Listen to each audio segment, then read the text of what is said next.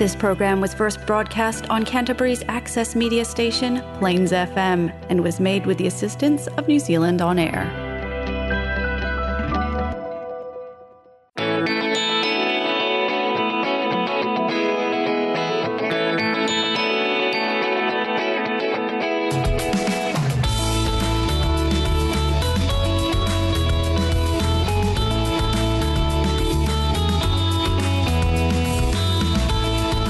Hi and welcome to the Alcoholics Anonymous radio show here on Plains FM 96.9.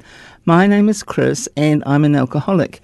The purpose of this show is to increase public awareness of Alcoholics Anonymous as an effective means of recovery from the disease of alcoholism.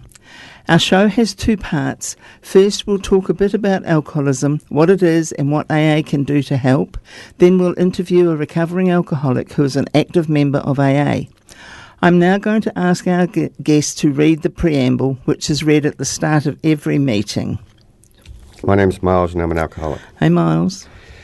Alcoholics Anonymous is a fellowship of men and women who share their experience, strength and hope with each other that they may solve their common problem and help others to recover from alcoholism. The only requirement for membership is a desire to stop drinking. There are no dues or fees for AA membership. We are self-supporting through our own contributions. AA is not allied with any sect, denomination, politics, organisation or institution. It does not wish to engage in any controversy, neither endorses nor opposes any causes. Our primary purpose is to stay sober and to help other alcoholics to achieve sobriety. Thank you, Miles. So, what is alcoholism? Alcoholism is a disease, not a disgrace. There's no shame in having an illness or a disease. An unusual feature of this disease is that it will do whatever it can to convince you that you do not have it. However, once it has a hold of you, the progression of symptoms is like the classic disease model, and the victim is as helpless as a sufferer of cancer. If you are an alcoholic, you are at the beginning of a long road that usually ends in one of three places: prisons, institutions, or death. If you think this sounds dramatic, we can assure you that our collective experience has shown this to be true. The challenge is to convince the alcoholic to admit that they need help and become willing to seek it. Denial is a major symptom of alcoholism. The alcoholic is often the last one to recognise it and admit they have it. Our definition of alcoholism is that it is an allergy of the body coupled with an obsession of the mind. The allergy is the physical aspect of the disease. After having the first drink, the phenomenon of craving develops and we lose control over when we will stop drinking. The old saying is 1 is too many and 1,000 is never enough. And yet because of the obsession of the mind, the mental aspect of the disease, the alcoholic is compelled to keep picking up the first drink. This makes us powerless. We often hear from sober alcoholics that many doubted whether life could be fun without alcohol. Fortunately, those same people report that their lives have improved dramatically since they became sober. The 12-step program of recovery, which is discussed at meetings and which is outlined in the Alcoholics Anonymous Big Book, is how we get sober and maintain our sobriety, one day at a time. The program has a proven track record of helping otherwise hopeless alcoholics to achieve long-term sobriety and recovery. It has taught us how to enjoy life sober. Okay, for anyone who's just joined us, you're listening to the Alcoholics Anonymous radio show here on Plains FM 96.9. We're just about to interview an AA member who is going to share his experience with alcoholism. So, would you like to introduce yourself and give us a quick sketch of who you are? My name's Miles and I'm an alcoholic. I've been sober or going to AA for just, 2 months off 4 years now. So roughly how old are you? How old am I? 50. Yeah, I'm 50. Okay. And do you have an occupation? Yeah, I'm an electrician. Yeah. And a family? Yeah, I'm currently... actually, I just got married 3 months ago. So great. I'm married and we've got 2 children. Okay, excellent. That would have been fun being an electrician while you were drinking. Yeah, kind of. I never got electrocuted, though. I'm glad. Yeah. And so, whereabouts are you from? Where were you raised? How was your childhood? I was brought up in Scotland. Inverness in Scotland. It was quite a... It seemed quite a good childhood at the time, but my dad was probably an alcoholic, and it wasn't an overly loving family, really, but they loved, but didn't show it, sort of thing. So when did you start drinking, and how did it progress? I started drinking at 12. There was a whole gang of us who did it. We used to hang out in the streets, really, a lot. And we just started getting drunk on Fridays and Saturdays. We'd pay somebody to go into a bottle store and get our alcohol and get drunk on Fridays and Saturdays, yeah. Right. And what did alcohol do for you? It took me out my shell. I was a really quiet person. I'd actually moved from England up to Scotland at about that age, and it made it easier to fit in, because I was a bit of an odd one out. So, yeah, it was just fun, really. At that age, it was fun. And so did you drink socially or alone, binge, daily? Not at 12. We used to do it just at weekends. It progressed over the years. I always sort of had the attitude that I partied hard. I worked hard and partied hard. But in the last probably 6 or 7 years, I was a daily drinker. And because I was disguising it from my partner at the time, I was drinking about 9 o'clock at night. I would scull lots of alcohol every day. Yeah. Did you ever feel that you had a problem? I knew I had a problem, but I dismissed it. I'd tricked myself into realising I didn't have a problem. I couldn't live with myself if doing what I was doing, knowing how much of a problem it actually was. Right. And did you ever try to stop? Yeah, I was trying to stop on a Sunday night. Sunday would be a good one to try. I'd always want to not go to work hungover on a Monday, but I don't think I actually ever achieved that. I'd always have some leftovers, so I'd have to drink that, or feel I had to drink that. So what made you realise you needed help? You might have lost a job or a relationship or got in trouble with the law. This time, the reason which it's been successful was that I'd been with my partner for 17 years and she'd gone to rehab. And I made a choice that I wouldn't be with her if she was fixing her life. So my choice was to give up on myself or try and sort myself out, really. Right. Did you ever get in trouble with the law? Yeah. You don't have to give us the details. I just drink drive, and I think that's probably the law thing I got done. But yeah. How did you feel, especially towards the end of your drinking? Exhausted. I'd had enough of it. I'd had enough of being me, or the person I'd become. I didn't really know who I was. I didn't like myself at all. And yeah, I'd had enough of being this person, because I was sort of pretending to be a certain person, and I couldn't do it anymore. Yeah, I very much relate to the exhaustion. I think one of the common things we hear in AA is that we're sick and tired of being sick and tired. Yeah. Yeah. Mm. So how did you find your way to your first AA meeting? Oh, I knew all about AA, because previously, over the 20 years before, I'd been to a couple of rehabs and I'd been to AA meetings, but I wasn't really in the rehabs to stop drinking. I was only in the rehabs to fix my life up. So I knew that going to AA is what I needed to do. So I basically just went online and found a place to go to, and just kept going, because I was on my own at that point. My partner was at rehab, so I just kept on going, and got myself into the rooms. Yeah. And how did you find your first meeting? What were the other members like? How did they treat you? Oh, I actually found them. Well, I don't know how I found them. Actually, I was so self-absorbed. I didn't really want to be in the meeting, and looking back, probably were really nice. But I was so what's the word? I was so insular and scared of people that I just went late to the meeting, left early, so I didn't have to deal with them at all. But did you feel welcome? Yeah. And more this time as well. Like those meetings I'd been to years ago, I didn't feel so welcome. I'm not sure if I think that probably was me and how I was feeling at the time, rather than actually the way that they were treating me those years ago. Yeah.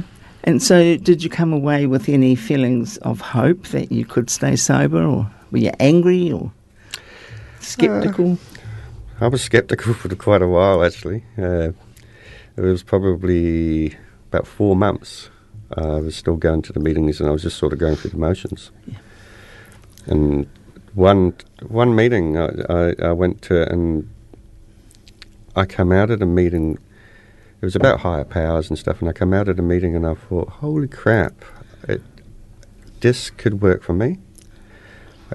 I kind of felt that I wasn't different, because I was thinking I was different up until then. And yeah, from that day on, I was just like, whoa, man, this could actually work for me, and I'm actually worthy, because I had really bad self-esteem. It's a big switch, isn't it? Yeah. Oh, yeah. So how have you managed to stay sober? What's your process of recovery? What have you done? The big thing for me is keeping going to meetings and having a sponsor. I need that accountability. Doing service. There's been many a time I've not wanted to go to meetings, but I'd go. Yeah. And I've kind of turned myself into, in my head, it was what I call as a yes man. There was a movie where this guy had to say yes to everything. So nowadays, if I get asked to do something for AA, I'd just do it. It's not a question. I don't doubt it, because it's not going to be bad for me, that's for sure, and most of the time it's good for me. Yes, it works that way, doesn't it? Mm. How did you cope with difficulties such as people in meetings or sponsors or other AA members, etc.? Oh, I found it so hard because when I first went into AA, my self-esteem was terrible. And getting a sponsor took me a year and a half. and that was about 3/4 of a year actually trying to get them and even planning asking them, and I'd bottle out of it and stuff, because I just didn't want to admit to weakness, you know, and I'd had sort of lots of hang-ups with guys and stuff, so yeah, it took me a long time to actually trust the people. But it's like, the more I went to the meetings, the more I'd realised that the people there were nice, kind and caring people, and I could trust them. So yeah, it was a long process of recovery for me. Yeah. So how would you describe yourself and your life that you have today? Crazy different. It's just, yeah, it's such a difference. It's unbelievable. When I first went into those meetings, I had such a low self-esteem. I couldn't talk to people. I would hide from engagements with people. Even at work, at smokers and lunches, I wouldn't even sit around with the smoker people, because I couldn't communicate. And nowadays, I'm just so happy in my skin. I've started to like myself a lot. Well, not a lot. I've started to like myself a lot more than I used to like myself. Still work in progress on that one. But I now see myself as a worthy person of kindness, and so relaxed. You know, it's just... People in the meetings talk about finding life better than their wildest dreams, and I used to sit there thinking, well, man, they're going to get some sort of crazy religious stuff, or they're going to get something really cool that I would never get. But what I didn't realise was that I'd become this person who was so unhappy. I could become a free person, and I could like myself and love other people, and be the person I was meant to be. And it was beyond my wildest dreams that I could be that person. So I've gained a life beyond my wildest dreams. It's just a crazy life, and it's so good. I love my life now compared to not overly even liking myself. It's wonderful. Just wonderful. So what about changes in your life since you became sober? I know you said you got married, but what about your career? Or it's sort of impacted everything, really. Like I'm not.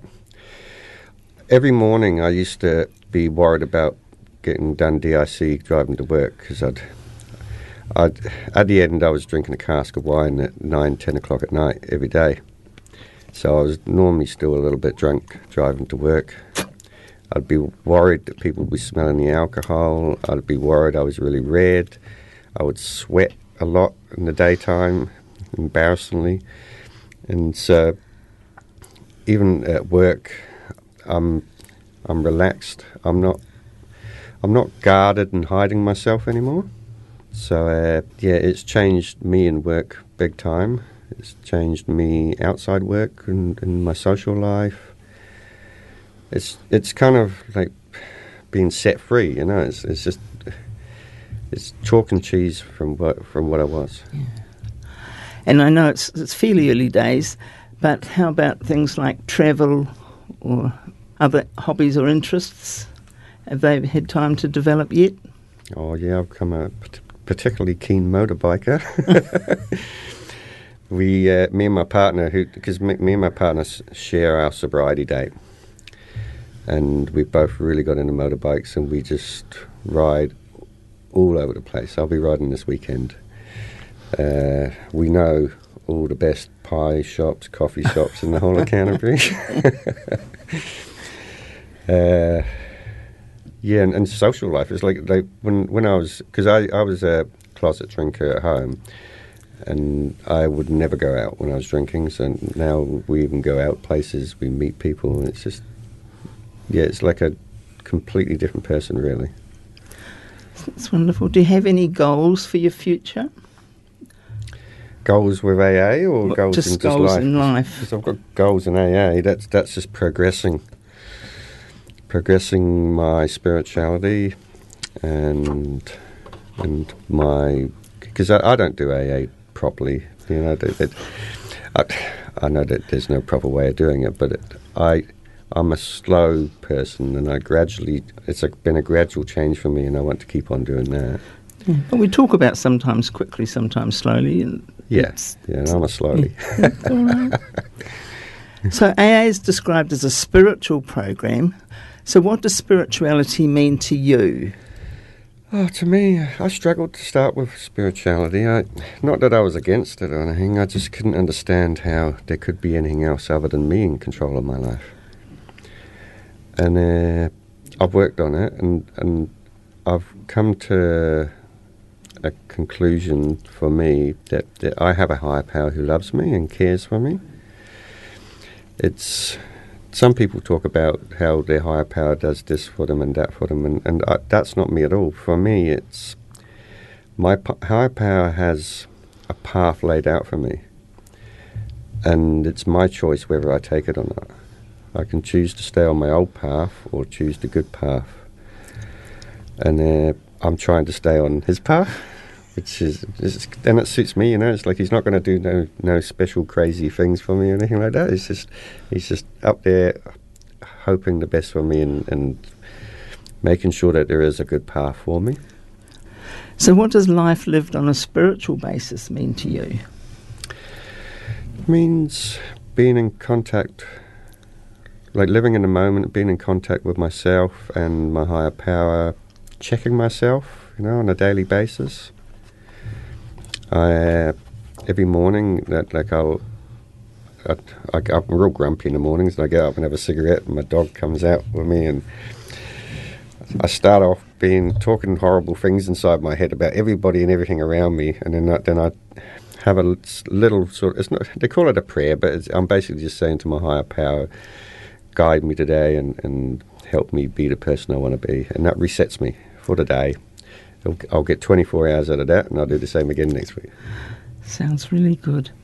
So what would you suggest for any listeners that think they might have a drinking problem? What advice would you give to someone? Obviously go to AA. I firmly believe that AA can work for anybody. They do say in the meetings it can work for anybody, and I didn't really believe it because I thought I was special. But I now truly believe if somebody wants to stop drinking alcohol, and they're an alcoholic, if they go to AA and do AA, they will achieve it. I have no doubt in my mind about that. And what questions would you ask someone to help them decide whether they need help? I think whether or not it's a problem for them. It's only a problem if it's a problem. Like, regardless, well, I'd say regardless on how much you drink, but obviously if you're drinking like I was every day, then it's probably a problem. But people would need to... They need to want to stop, and it needs to be a problem. And if they're just doing it because life's not a bit hard and stuff, well, then that's probably not going to be enough. But give it a try. It doesn't matter if it doesn't matter if you're not an alcoholic. If you go into AA, it's only a good thing. Miles, thank you so much for coming on the show and sharing your story with us. You're welcome. Thank you. It's a privilege for asking me to do it. You're very, very welcome. So for our listeners, if you've related to anything that you've heard or would like some more information about Alcoholics Anonymous, you can look us up on the web at www.aa.org.nz or call us on 0800 AA Works. There are over 60 meetings a week in Canterbury, so it's likely there's one near you. Join us next week to hear from more AA members sharing their experience. Our show airs every Monday at 5:30pm on Plains FM and repeats on Wednesday at 12:30pm. You can also find podcasts of our past shows on the Plains FM website at plainsfm.org.nz, or you can download, subscribe and listen to podcasts on iTunes and Spotify. That brings us to the end of the show. Thank you for listening, and remember, if you want to drink, that's your business. But if you want to stop, we can help. You don't have to do it alone. We'll now close the show with the Serenity Prayer, as we do in every AA meeting.